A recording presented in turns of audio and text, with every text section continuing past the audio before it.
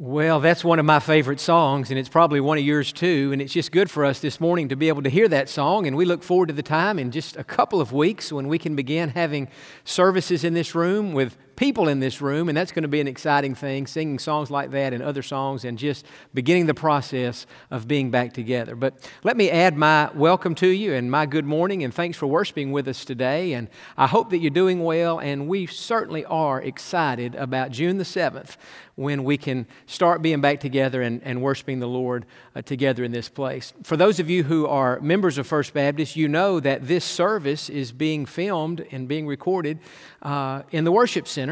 But we have many who watch us on Sundays who've never been to Pasadena and never been in our facilities. And as beautiful as this room is, we have another room to my right, to your left, that is called our chapel. And in that chapel, we have lots of weddings and lots of funerals and some smaller services, and it's an absolutely beautiful room. That chapel consists of 45 stained glass windows, and each one of those windows, in one way or another, has something to do with the life of Christ. And so we designed it that way so that when you walk in the chapel, you can see depictions of Jesus, and you can just be mindful of His presence. Well, several months ago on a Wednesday night, I thought it would be a good idea for me to preach an entire sermon about all 45 of those stained glass windows. And I was going to spend just maybe a minute or even less than a minute on each window. This was in late October, maybe in November. And I thought it would be a beautiful thing to do. And while the sun was still out and the windows were lit up by the sun, I thought that would be a good thing for me to point out what each window symbolized while you could see the window. Well, I got through about 5 or 6 windows, and I had mistimed my sermon, and I had spoken too long about the windows that I talked about, and the sun completely set. And even though we had lights in the building, you didn't have the sunlight lighting up those windows. And so I was trying to point out windows that were now completely black and nobody could see what I was talking about. And so I said to the congregation that night, I said, well, this service is over. This sermon is done. We can't even see the windows. We'll pick it up next week. And so I ended up spending about 3 or 4 weeks talking about those windows. Well, when the service was over, I was talking to my dad. We were leaving the chapel and getting ready to come back to the offices, and he said to me, John, that was an interesting sermon. He said, obviously you ran out of time and it got dark and you can pick it up next week. And then he made a statement that it just gripped me when he said it, because when he said it, I thought, not only is that statement true of what happened to us in the chapel tonight, but that statement is true when it comes to how the world will one day end. Here's what he said.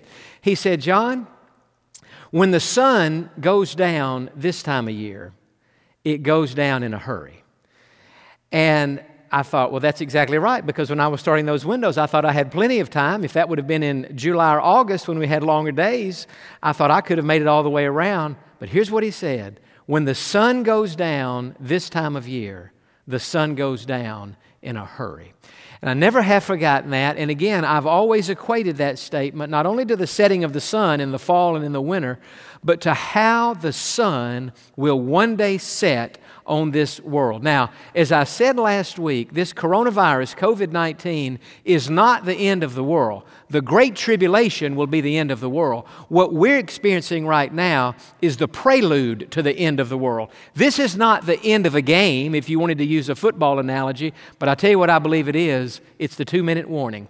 And as we saw last Sunday morning, as we get towards the 2-minute warning, which is the signal of the end of the game, there will be all kind of signs that God is allowing into the world to get our attention. There will be earthquakes, there will be wars, there will be famines. As we saw last week, there will be pestilences, and that Greek word is loimos, L-O-I-M-O-S, talked about it a lot last week, and it literally means an infectious disease, a deadly contagious, infectious disease. And that's exactly what this COVID-19 is. And so it is God's way of saying, hey, this is not the end of the game, but it's the 2-minute warning. And the end of the game is closer than it has ever been. Now, as we're going to see in the message this morning, there are more than 2 things, but there are 2 things that will describe and characterize the environment during the Great Tribulation when the game is just about completely over. And in fact, as we now are approaching the 2-minute warning, or maybe we've already reached the 2-minute warning, these two things are very much describing the world in which we live today. And if you want to jot these down, it might be an interesting thing for you, because this sermon is going to be different, but hopefully it will be interesting. If you're a person who likes to think about Bible prophecy and study the book of Revelation, I think this sermon is going to be right down your alley. If you're one of those people that says, well, you know, Bible prophecy is not really my thing, and I never have been able to understand the book of Revelation anyway. Well, if you'll just stay with me for the next half hour, I believe this message will be a blessing to you, because I'm going to make it practical, and I'm going to make it where you can say, well, you know what? I understand now what the Bible is saying. But before we get into the book of Revelation, two things that will describe the environment as this world winds down and as the sun sets on it. First of all, false religion. And secondly, dirty politics. In fact, that is the title of this message, False Religion and Dirty Politics. Now, I want to define both of those expressions. And what do I mean, first of all, by false religion? Well, simply this. False religion is any religion that does not confess that Jesus Christ is Lord. Let me say that again. False religion is any religion that does not confess that Jesus Christ is Lord. Now, if I wanted to, I could just list a long string of religions and say, this one's false, this one's false, this one's false, this one's false. But I think our definition is so inclusive that any religion that does not confess that Jesus Christ is Lord is a false religion. Now, before we get into the book of Revelation, I wish you would open your Bibles to the book of 1 John. It is towards the end of the New Testament. In fact, it is very close to the book of Revelation. And I want to show you some verses in 1 John chapter number 2 and beginning in verse number 18. And here's what the Apostle John is saying. He said, "Little children, it is the last hour." Now, before we read on, let me comment on that. He said it's the last hour. Maybe you remember back in 2 Timothy chapter 3 and verse 1 where Paul said, we're living in the last days. John is writing years later than Paul wrote, and John is saying it is the last hour. Paul died 30 or 40 years before John died. John lived to be close to 100 years of age, if not 100 years of age. And so 30 or 40 years after the Apostle Paul died, John said to his readers, you need to understand something. When Paul wrote, it was the last days. But as I'm writing, it is the last hour. Now, think about this. It was the last hour 2,000 years ago. So if metaphorically speaking, 2,000 years ago, it was the last hour, what is it today? Well, that's what I'm saying. It's the 2-minute warning. It's the last minutes of the game. And here's what John described as the environment that would dominate the last hour. Little children, it is the last hour. And as you have heard that the Antichrist is coming, even now many antichrists have come, by which we know that it is the last hour. And so when he's talking about many antichrists have come, there's only one antichrist, one person who will be the antichrist, but the spirit of antichrist has been around for a long time. What is the spirit of antichrist? It is any religion or anybody that does not confess that Jesus Christ is Lord. And John said, this is a sign that we're in the last hour. Verse 19, they went out from us, but they were not of us, for if they had been of us, they would have continued with us. But they went out that they might be made manifest that none of them were of us. But you have an anointing from the Holy One, and you know all things. I have not written to you because you do not know the truth, but because you know it, and that no lie is of the truth. Who is a liar but he who denies that Jesus is the Christ? And that word Christ means Lord, Master, King. And so anybody who denies that is a liar. He is Antichrist. He may not be the Antichrist, but he has the spirit of Antichrist, who denies the Father and the Son. Now, verse 23 is interesting to me. Whoever denies the Son does not have the Father either. He who acknowledges the Son has the Father also. And so there are many in the world who say, well, I don't accept Jesus, I don't believe in Jesus, but I believe in God the Father. Now, John says if you don't acknowledge the Son, you don't have the Father. And so that too is the spirit of Antichrist. So again, a false religion is any religion that does not confess that Jesus Christ is Lord. Now, how about dirty politics? What do I mean when I make the statement, dirty politics? Dirty politics could be defined in lots of ways, but I'll define it this way. When politicians are more concerned with power, prestige, and popularity than they are with people. Let me say that again.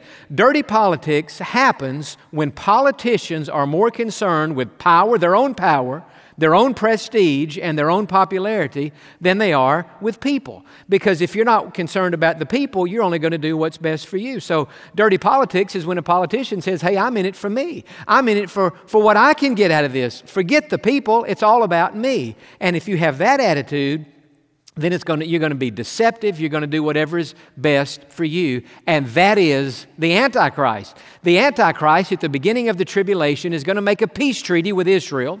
And he's going to say to everyone on the earth, you can worship whoever you want to worship. The Jews can go back into Jerusalem. They can rebuild the temple. There's not been a temple in Jerusalem for almost 2,000 years. And so he's going to say you can go back, rebuild the temple. If you're this religion, you can do that. If you're that religion, you can do this. And he's going to make a peace treaty with them. But as we'll see later in this message, 3.5 years into the Great Tribulation, he will break that peace treaty. He will, by this time the temple will have been rebuilt in Jerusalem. He will set up his own throne in the holiest place in that temple. It's described in the Gospels as the abomination of desolation. He will demand now that he be worshiped. So now he'll not just let the Jews worship God, and he'll not let everybody else worship whoever they want to worship. He will demand that he be worshiped. This is when the mark of the beast will be given, and people who will not worship the Antichrist, he will turn against them, and he will kill them. It's dirty politics, because at the beginning he says, hey, worship whoever you want to. Halfway through he shows his true colors. He says, it never was about you, it was always about me. I've always wanted to be worshiped. I've always wanted to be God, and now I demand that you worship me. And so, having said that, if you'll turn now to the book of Revelation, I'm just kind of laying the foundation, getting us ready for our study today.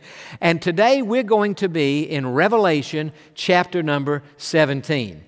And so I'm going to have an opportunity for the next few minutes to do something I don't think I've ever done in all my life, and that is to preach an entire sermon out of Revelation chapter 17. And in doing this, I want to give you an opportunity to do something I doubt you've ever done, and that is to hear an entire sermon out of Revelation chapter 17. I'm not saying you never have. Maybe you have. I'm saying I've never preached one, and I don't know how many sermons I've ever heard out of Revelation chapter 17. So even if you've heard one before, I bet you haven't heard too many. And today, when we're studying it, I hope that this will be a blessing to you. So remember now, the theme, if you wanted to write a theme over Revelation chapter 17, false religion and dirty politics. Now let's just dive right in and begin reading. Let's pick up in verse number 1. But before we start reading, let me say this.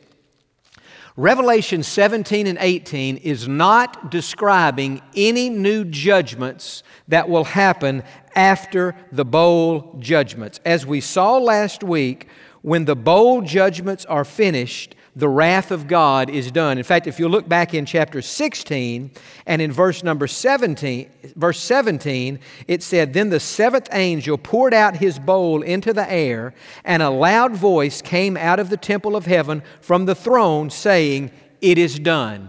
And so when this seventh bowl is turned upside down and the wrath and judgment of God is poured out on the earth, God says, It is done. No more judgment. And so in chapter 17 and 18, we're not reading about new and additional judgments. What we're getting in these two chapters is a highlight of some of the things that happened during the 7-year period of tribulation, during the seal, trumpet, and bowl judgment. So when we get to Revelation 17 and 18, the Apostle John steps back, as it were, and he highlights some things that have already taken place. And so let's just dive right in. Verse number 1 of Revelation 17. Then one of the 7 angels who had the 7 bowls came and talked with me, saying to me, Come, I will show you the judgment of the great harlot who sits on many waters, with whom the kings of the earth committed fornication, and the inhabitants of the earth were made drunk with the wine of her fornication. So he carried me away in the Spirit into the wilderness, and I saw a woman. I wish you'd just underline those 2 words, a woman, sitting on a scarlet beast. Now underline those 3 words, a scarlet beast, which was full of names of blasphemy, having 7 heads and 10 horns. And so John is describing what he is seeing. He's seeing a woman and he's seeing a beast. Now, first of all, who is the woman? She's referred to in verse 1 as a harlot, and now he describes her in verse 3 as a woman. In Bible prophecy, women always refer to religion. Sometimes it's good, sometimes it's bad. It's good, for example, we read in the Bible that we as Christians are the bride of Christ. Well, there's a reference to a woman, but that's a good reference. But here, it's not the bride of Christ, it's a harlot. It's a wicked, evil woman. And what is this that John is describing when he describes this woman? He's talking about the false religion, and this will become clearer as we go through this chapter. And then he talks about the beast. Now, who is the beast? Well, the beast, of course, is the Antichrist. And we read this term 36 times in the book of Revelation, the beast. It's always called the beast. In 1 John, he's actually called the Antichrist, but in Revelation, he doesn't go by, we don't get that full name. He's just described as the beast. Now, turn back to chapter number 11. I want to show you one verse. We saw this months and months ago, but it'd be good to see it today. In Revelation chapter number 11 and in verse number 7, this is the first reference we have in the book of Revelation to the Antichrist. Revelation 11:7. When they finished their testimony, that's talking about the 2 witnesses at that point in the tribulation, the beast that ascends out of the bottomless pit. And so where does the beast come from? He comes from the bottomless pit. And it comes from a demonic world, and presumably will inhabit a human body. It's a devilish, demonic person. But this is the very first reference we have to him. Now turn to chapter number 13. Because in chapter number 13, we have a description in the first 8 verses of the Antichrist. I don't want to read all those verses, but we read in chapter 17 about how he'll have 7 heads. We'll look in verse number 3. This is all metaphorical language, but notice what it says. And I saw one of his heads as if it had been mortally wounded, and his deadly wound was healed.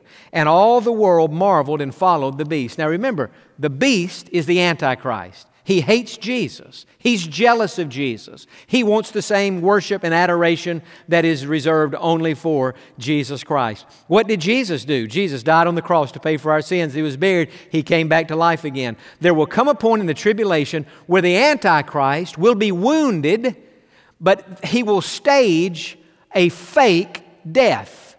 And it will appear as though he has been killed.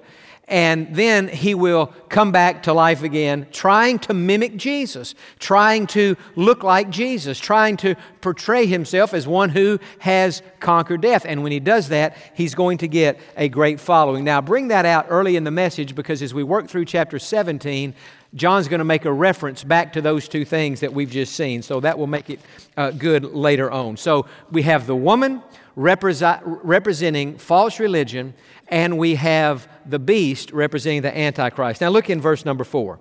The woman was arrayed in purple and scarlet, and adorned with gold and precious stones and pearls, having in her hand a golden cup full of abominations and the filthiness of her fornication. And so this woman is beautiful on the outside, but she is wicked and evil on the inside. And on her forehead a name was written. Now watch this. Mystery, Babylon the Great, the mother of harlots and of the abominations of the earth. And so now this woman is being described as the mother of harlots, Babylon the Great. Okay, all false religion can be traced back and has its roots in Babylon. Babylon is located in modern-day Iraq. It is 50 miles south of Baghdad. And in the Bible, we read in different places about Babylon, but we also read in Genesis chapter 11 about a place called Babel. And where back in way early times, the people decided they would build a tower up to God, and they would make a name for themselves, and they would make a city for themselves, and they would be great. And so they're building this tower up to God. And in Genesis chapter 11, the Bible says God came down to see this thing they were doing and how they were building this tower up to God. And God was angry as they were trying to build a monument to themselves. And what did God do? God confused their languages, and God scattered the people all over the world. And now people are having to move to places where they understand the languages that are being spoken. And so it was called Babel, because when they started talking, it sounded like they were babbling. And the name Babel and the name Babylon literally mean confusion. And that's what false religion is. It is confusion. The people building that tower were confused, and they were trying to make a name for themselves instead of trying to glorify God's name. Now look in verse number 6. John said, I saw the woman drunk with the blood of the saints and with the blood of the martyrs, a reference to the fact that many genuine Christians will be killed during the tribulation, and they will be killed by these who are practicing false religion and even following the Antichrist. And John said, when I saw her, I marveled with great amazement. Now look at verses 7 and 8. But the angel said to me, why did you marvel? I will tell you the mystery of the woman and of the beast that carries her, which has the 7 heads and the 10 horns. The beast that you saw was and is not, and will ascend out of the bottomless pit, the abyss. We just read that in chapter number 11. That's where he came from. And go to perdition, destruction. Ultimately, the Antichrist will go to hell, to the lake of fire.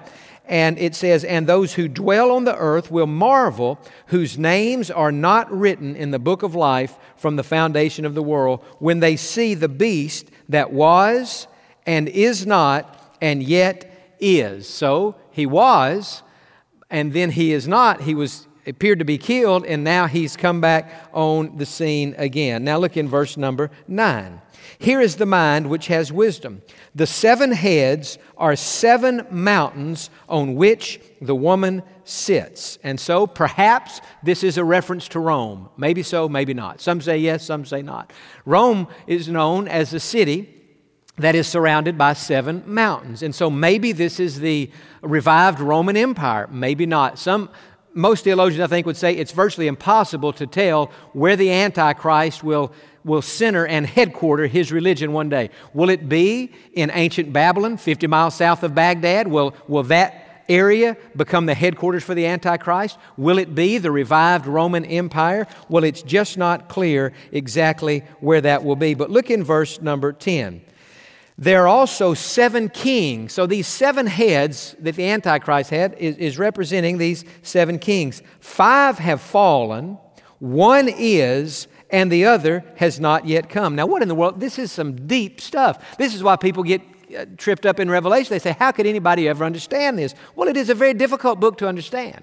And I don't claim to have the full knowledge of this book. I learn every time I study something I didn't know before. And in studying for this, these 7 kings, it says 5 have fallen.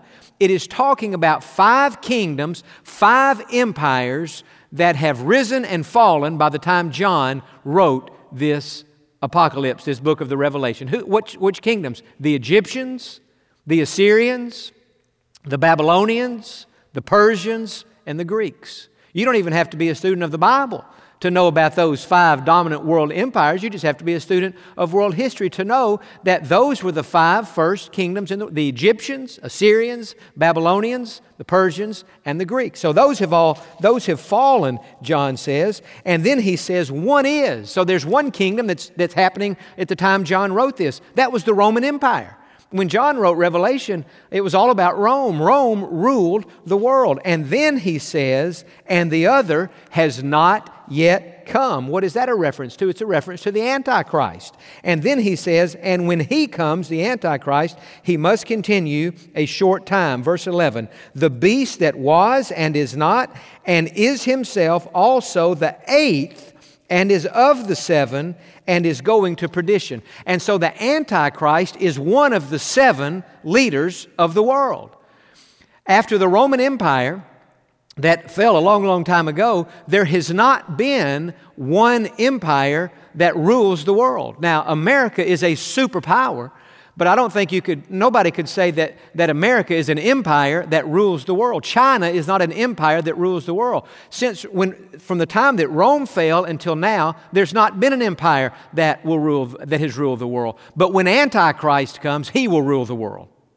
Very significant that we understand that. The Antichrist, just like these other empires, will rule the world. So he's one of the seven, but as we saw earlier, he's going to stage a death and then a resurrection. And so after that, he's going to now be considered the eighth empire. It's like he had his empire, he was killed, he came back, and so he's one of the seven, but he's the eighth empire. So the Antichrist is the seventh and the eighth leader of the world. In verse number, and it says, and is of the seven and is going to perdition, destruction. He's headed to hell, but he's not there yet. Verse 12, the 10 horns which you saw are 10 kings who have received no kingdoms as yet, but they receive authority for 1 hour as kings of the beast. These 10 kings that these 10 horns on the Antichrist head that are representing these 10 kings, they're like puppet kings who do whatever the Antichrist tells them to do. And for a short time,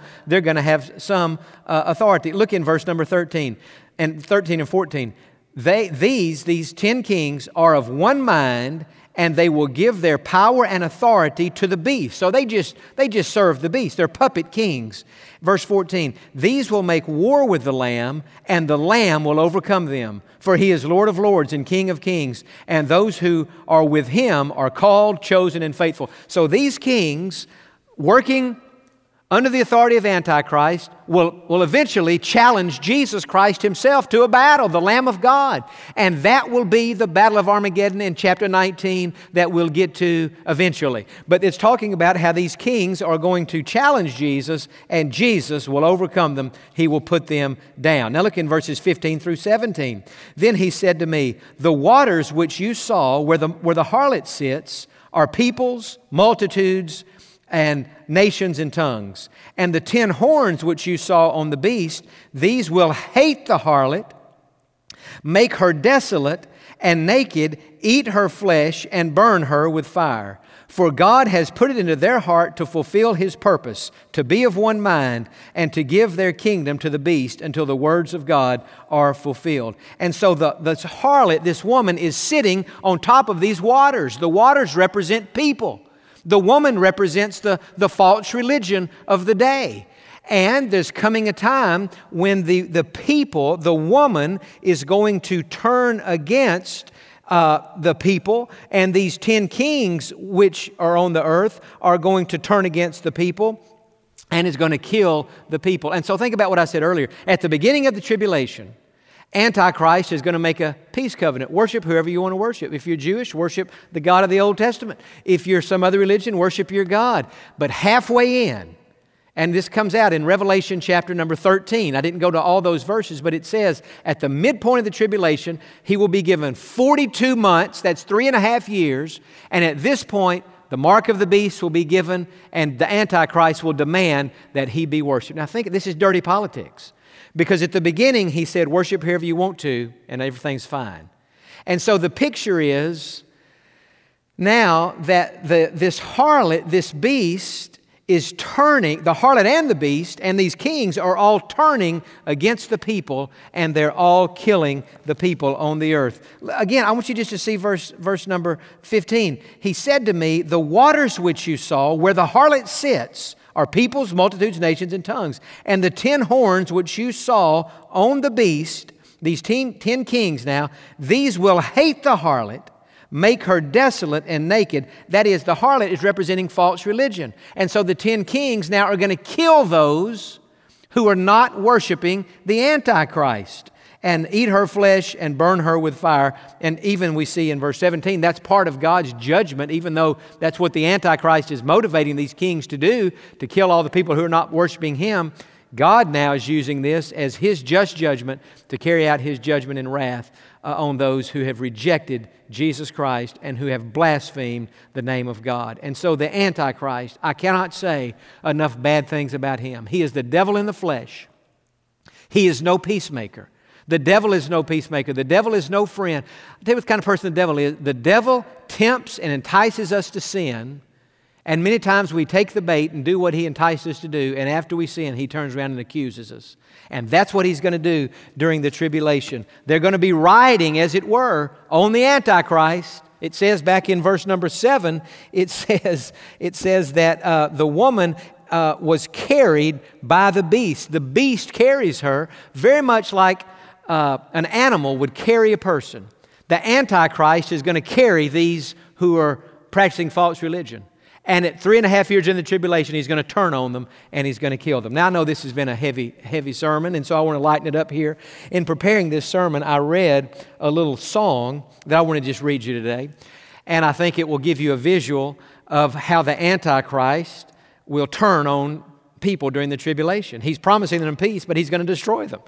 Just like the devil does that today. And the song is about a crocodile. Now, we know crocodiles are very dangerous and deadly. But it's about a lady who decided that she would ride on the back of a crocodile across a river, across some kind of body of water. And so listen to this song. She sailed away on a lovely summer's day on the back of a crocodile. You see, said she, he's as tame can be. I'll ride him down the Nile. The croc winked his eye and the lady waved goodbye, wearing a happy smile. At the end of the ride, the lady was inside and the smile on the crocodile. And so this lady's looking at this crocodile, and the crocodile's winking at her, saying, let's go for a ride. And she thinks, man, this is a tame crocodile. And she gets on the back of that crocodile, and before that ride was over, that lady was in that crocodile's belly, and he had eaten her up. That's a beautiful picture of the devil. He says, ride with me, come with me. It'll be the land and the life of fun and pleasure and excitement and life to the fullest. And so many people get on the devil and they go his way. And what does he do? Remember what he is. He's a thief. He comes to steal, kill, and destroy. And along that ride, what does he do? He turns on those who have chosen to ride on him. That's the Antichrist. That's the devil. There's absolutely nothing good about him. And then in verse 18, and the woman whom you saw is that great city which reigns over the kings of the earth. In other words, that great city where the Antichrist will be headquartered, wherever it's in a revived Roman Empire, whether it's in Babylon or whether it's somewhere else, the woman refers to the city, and the city is described by false religion and by dirty politics. Now, as we come to the end of this sermon and we think about false religion and dirty politics, and I was thinking, what are some things I could say at the end to make this a little more applicable? Hopefully it's been interesting to you, and you see that the sun is indeed setting on this world. It's setting now. We're coming to the end. It's not the end, but we're coming to the end. And we certainly live in a day where there's much false religion. There are many religions out there who do not confess that Jesus Christ is Lord. It's all false religion. It's not real. And there's much dirty politics going on in the world today. And so I thought, well, as I wrap this up, I think what I want to focus on is not so much the dirty politics. I want to focus on the false religion. Because the dirty politics ultimately is a result of the false religion. See, if things are not right spiritually, things will not be right politically. You can't have a God-centered political way of life if the people themselves are not God-centered. And so the spiritual is always more important than the political, and the political is always a result of the spiritual. And so in life, there are many who just say, well, if we can just fix the political, then we'll have a better world. But friend, if you don't address the spiritual, you'll never fix the political. And so the thing that God's called us to do, certainly the thing that God's called me to do as a minister, is to address the spiritual. And so I want to address the spiritual, and I want to make 3 statements as I close today about false religion. Not only the false religion that will characterize the tribulation, but the false religion that characterizes the world today. Number 1, false religion is instigated by the devil. It's instigated by the devil. The devil is the one who hates God. He is jealous of God. All false religions are either perversions of God, replacements of God, or a denial of God. Even atheism is a false religion because it denies God. Certainly doesn't confess that Jesus Christ is Lord, but it's all instigated by the devil. Why did the devil get kicked out of heaven in Isaiah chapter 14? He wasn't the devil then. He was a beautiful angel. His name was Lucifer. Read it in Isaiah chapter 14. 5 times that Lucifer said, I will exalt myself. I will exalt myself and be like God. He wanted to be worshiped. God saw that pride. God kicked him out of heaven and he became the devil. And so false religion is always instigated by the devil. The devil doesn't want anybody to worship Jesus, and the devil will create all kinds of religions to keep people from doing so, and he's been quite successful in that. Second statement, false religion is motivated, humanly speaking, by a lot of different things. It's instigated by the devil, but it's motivated by a lot of different things. It could be pride. It could be selfishness. It could be family tradition. In other words, some people are the religion they are because their parents were that religion, or their grandparents were that religion, and probably even those of us who are Christians, we started going to a Christian church because our parents took us to a Christian church, but there came a point where we had to make our own decision for Jesus Christ. I could say it this way, I started out in the church because my parents took me to church, but I had to make my own decision to become a Christian. But many people don't ever make a decision to become a Christian. They say, I'm going to just stay in the religion I came up in because that's what my parents were. Beautiful rituals. Many people like their religion because it's made up of beautiful rituals, kind of like this woman described in Revelation 17. Beautiful on the outside, all the adornments, but wicked on the inside. And some people just like the rituals, or maybe it's just confusion. They're a member of a false religion and they didn't mean to be, but they don't know about Jesus yet. They've not heard the gospel. So they're just confused. And so we need to remember that. And so we live in a day where most people think that all religions are just a different form of the same thing. And they just have the idea, well, it doesn't really matter what you are as long as you're something. I want to read you this quote. A leader of the New Age movement. The New Age movement says this, we honor the truth and beauty of all the world religions, believing that each has a seed of a kernel of the Spirit that unites us. So the New Age movement is a conglomerate. It's just kind of like, let's just pull everybody together, and it's a very ecumenical thing, and there's truth in all of these different religions. Another leader of the New Age movement said this, New Agers believe that God revealed Himself in Jesus, but He also revealed Himself in Buddha, in Krishna, who's one of the Hindu gods, and a host of others. And so the New Agers are not against Jesus. They just say Jesus is one of many. The Hindus have hundreds of gods. The Buddhists worship their way. And so Buddha would be their holy one, or the one that they would emulate. They might not worship Buddha, but they would emulate Buddha. And so what the New Agers are saying is, hey, listen, God has revealed Himself to us in all these different ways. And that is such a politically correct thing, and it seems so all-inclusive. And yet the problem with that line of thinking is it's wrong. It's not true. It's popular. It's palatable. It doesn't offend anybody, but it's not the truth. What did Jesus say? Jesus said, I'm the way, the truth, not a way or a truth. He said, I'm the life, not a life. And so Jesus, He demands our devotion. That's why I said at the beginning, false religion is any religion that does not confess that Jesus Christ is Lord. And so false religion is motivated by a lot of different things. And then the third and final thing I want to say this morning is simply this. Christianity is not so much a religion as it is a relationship with Jesus Christ, who has provided a way in His death on the cross for our sins to be forgiven. You see, these other religions, all of them, here's what they say. They say, here's what you need to do to be a participant in this religion. You need to pray. You need to do this. You need to meditate. You need to clear out your mind. You need all these different things. You need to make pilgrimages to different holy sites across the world. And they give a list. All these other religions, if you will do this, then you can be part of this religion. What does Christianity say? Christianity doesn't say do. Christianity says done. D-O-N-E. Jesus Christ has done everything that needs to be done for us to have our sins forgiven and for us to have a personal relationship with God. I think back to that Tower of Babel, which was the beginning of all false religion. And I, in my mind, can imagine those men building that tower, erecting that city, saying, we're going to make a name for ourselves. We're going to build a city, a tower that goes up into the heavens. That's a beautiful picture of false religion. We're going to do something to make ourselves acceptable to God, whoever God may be. What is Christianity? Christianity is not man building up. Christianity is God coming down. And it is God coming to this planet that we live upon, and it is Jesus Christ living 33 years of sinlessness, ultimately dying a sacrificial death on that cross, paying for our sins. And so you and I have a choice to make. How are we going to live our lives? Are we going to live our lives doing something, whatever these false religions would require us to do? Or are we going to live our lives by saying, you know what, I don't have to do anything. Only thing I have to do is to place my faith in what Jesus Christ has already done for me. Friend, I believe what I said at the beginning.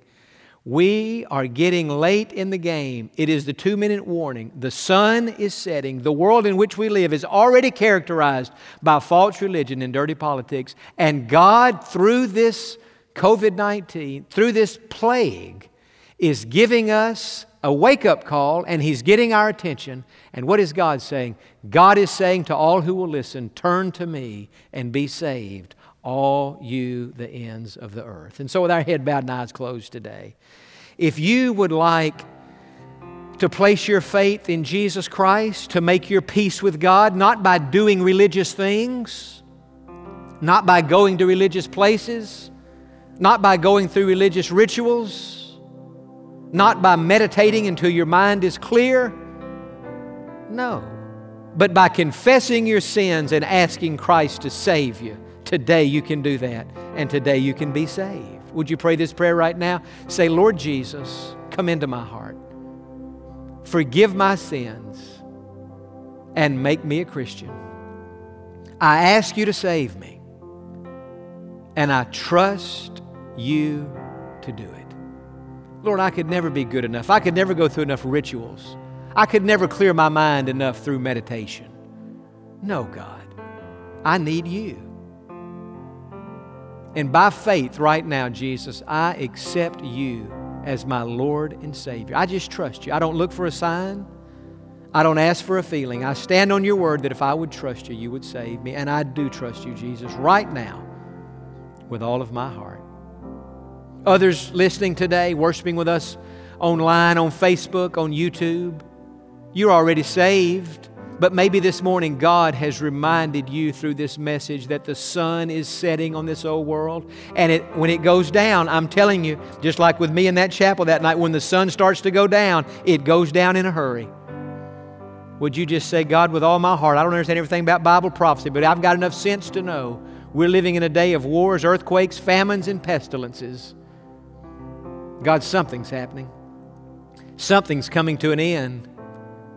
And God, help me to spend however much time I have left serving you, loving you, sharing you with others, living my life in such a way that it would count for you. It's my prayer in Jesus' name.